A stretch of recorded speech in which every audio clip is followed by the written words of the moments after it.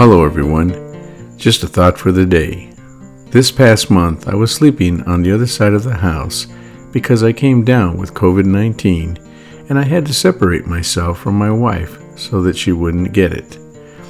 One night I was walking across the house in the dark towards the guest bedroom where I have been sleeping and I stubbed my toe.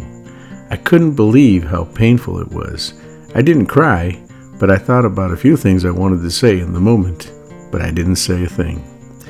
I then began to think about my spiritual walk and how many times I've walked in the darkness of my own heart, which did not honor God, and like stubbing my toe, it only caused me pain.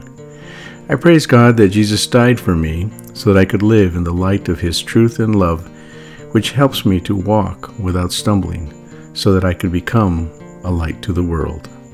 The question you have to ask yourself is, are you a light to the world, or are you still walking in the darkness of your own selfish desires, only to find that it hurts when you stumble? Something to think about. This is Mike Alameda. Take care and have a blessed day.